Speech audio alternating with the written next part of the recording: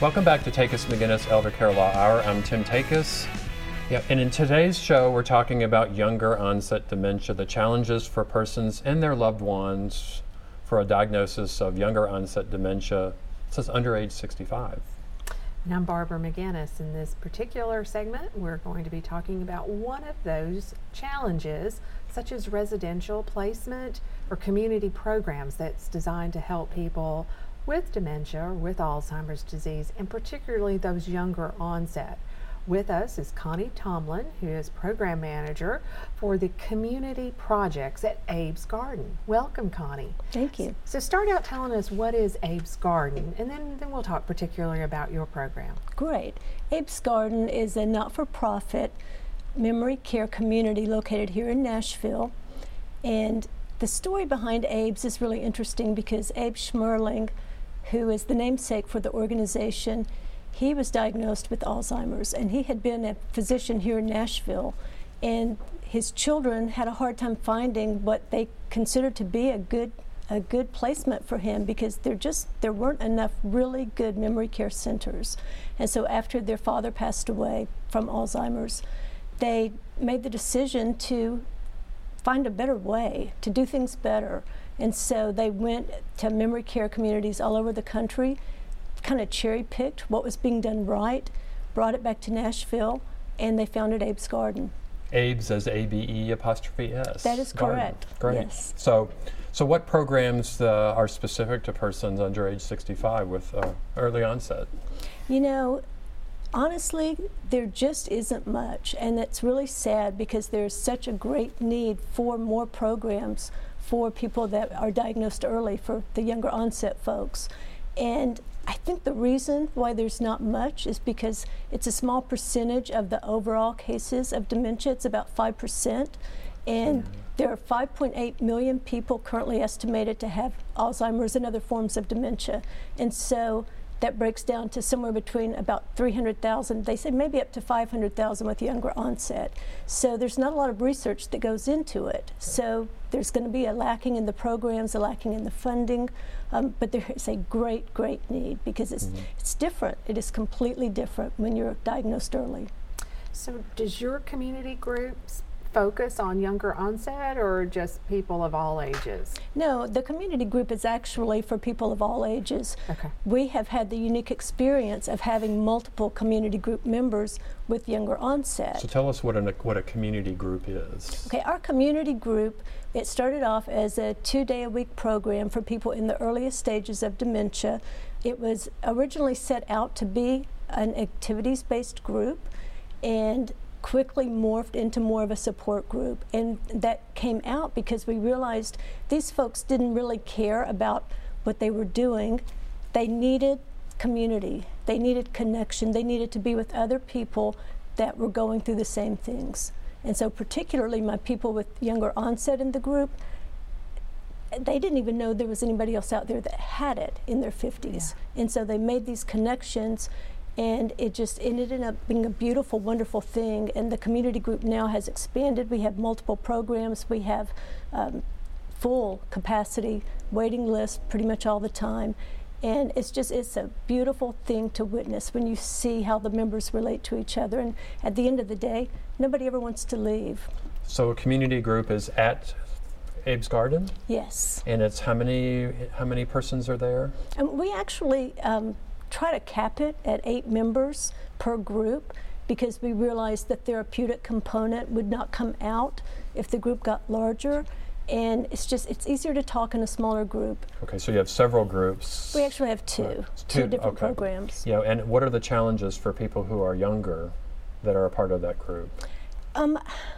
Even the younger ones in our group sometimes complain about the fact that they know people that are over 65, especially people in their 70s, 80s, they don't get it because they've lived their life. They didn't have their life just completely stripped away from them with that diagnosis. You know, my younger people, all of them were working.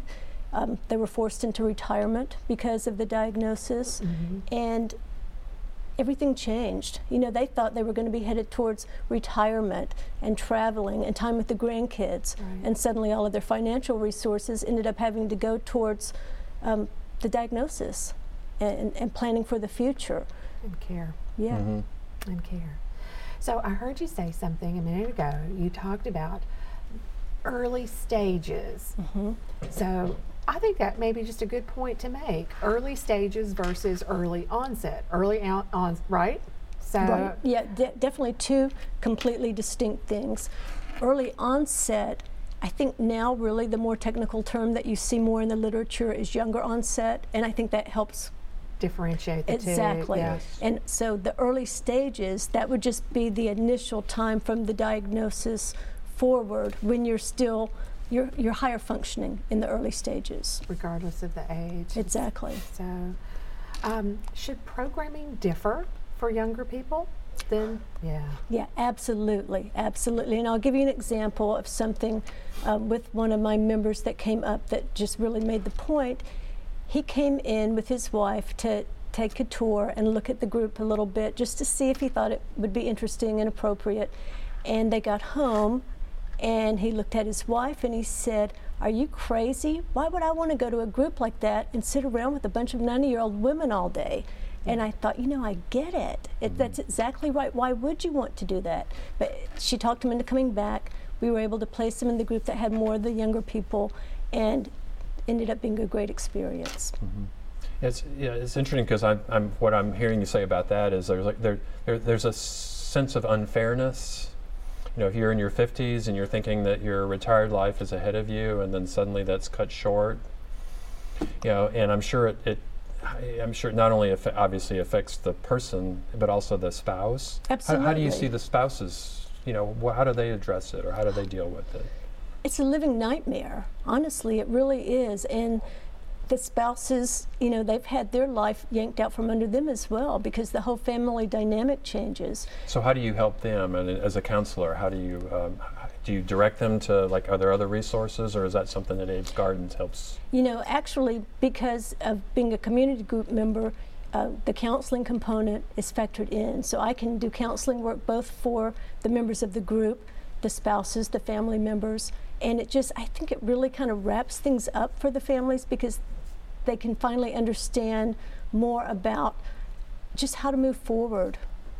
And it's tough. It's really, really tough. I think that one of the things that I would tell any spouse of somebody with younger onset is, again, take one day at a time. You really have to, and try to make those emotional connections with your spouse, even in the midst of the diagnosis. So what kind of advice do you have for selecting a community group or a daycare program for couples or families? If I was looking for something like that, I would do as much research as I possibly could. I would ask, how do they address younger onset needs? What do they do? How many people do they have in the programs that are under 65? Just do your homework. Yeah. So basically, you should start investigating. If there's a diagnosis, you start looking into this right away.